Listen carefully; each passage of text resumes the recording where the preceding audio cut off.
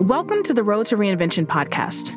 I'm your host, Sherelle Dorsey, tech founder, author, speaker, and networking connoisseur.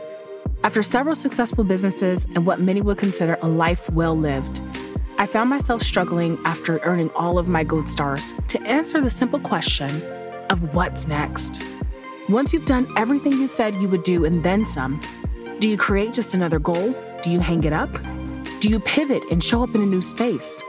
Do you do something you're passionate about and damn proud of? Or do you once and for all decide to put that kind of energy into your personal life and put the work aside? I don't know yet, but I have tons of friends and colleagues and people I admire that have tracked this same journey who will be joining us this season to bear it all. How they answer the question that left them puzzled after earning the highest of highs. Join me in tuning in to hear from those who learn to navigate their own road to reinvention. What's the problem we're trying to solve? One of them that kept coming up then was exactly what you're talking about, was that people felt like, if I want to be professionally ambitious, if I want to, launch some groundbreaking company or get some cool job, I have to go someplace else. Yeah. And that's what I was hearing over and over and over again. What was one of the real drivers around the whole notion of building a viable tech community in Miami was the idea that people who are here could build the ideas and solve the problems most important to them here. I wasn't going to be necessarily traveling as much as I used to. It's kind of like, why am I paying for this expensive apartment in New York that I'm never here?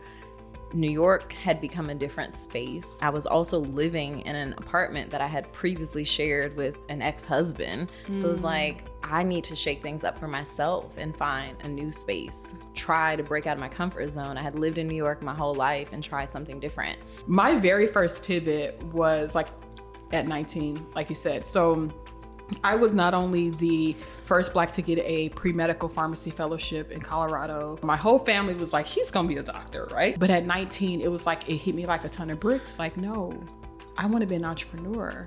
Being a doctor, I can help one person at a time. Being an entrepreneur, I can help masses of people. The people around you are still expecting you to show up. You have to put boundaries in place. And so the thing that I learned more than anything is putting boundaries in place. If you don't have the village, you got to pay for the village. Outsourcing when you can. Like, these are things that certain people are accustomed to that we have to normalize in our community, because that is how things get done. And so removing the guilt out of that is really important. And another interesting thing is, like, a lot of people, they were so interested in having leaders of color perform during this time. I'm gonna give you this funding and you're gonna go execute on these outcomes. But like, you never asked if we were okay. So it's like, you're providing funding, you're providing platforms, you're providing press, you're providing media, you're doing all these things, but you never asked if we are okay. When I think of reinvention, I also think of like pivoting. My first reinvention was deciding to quit my job and become an entrepreneur full time. And everyone thought I was crazy. Yes, I did what my parents told me to do. I went to college, I got the job, I did all the things,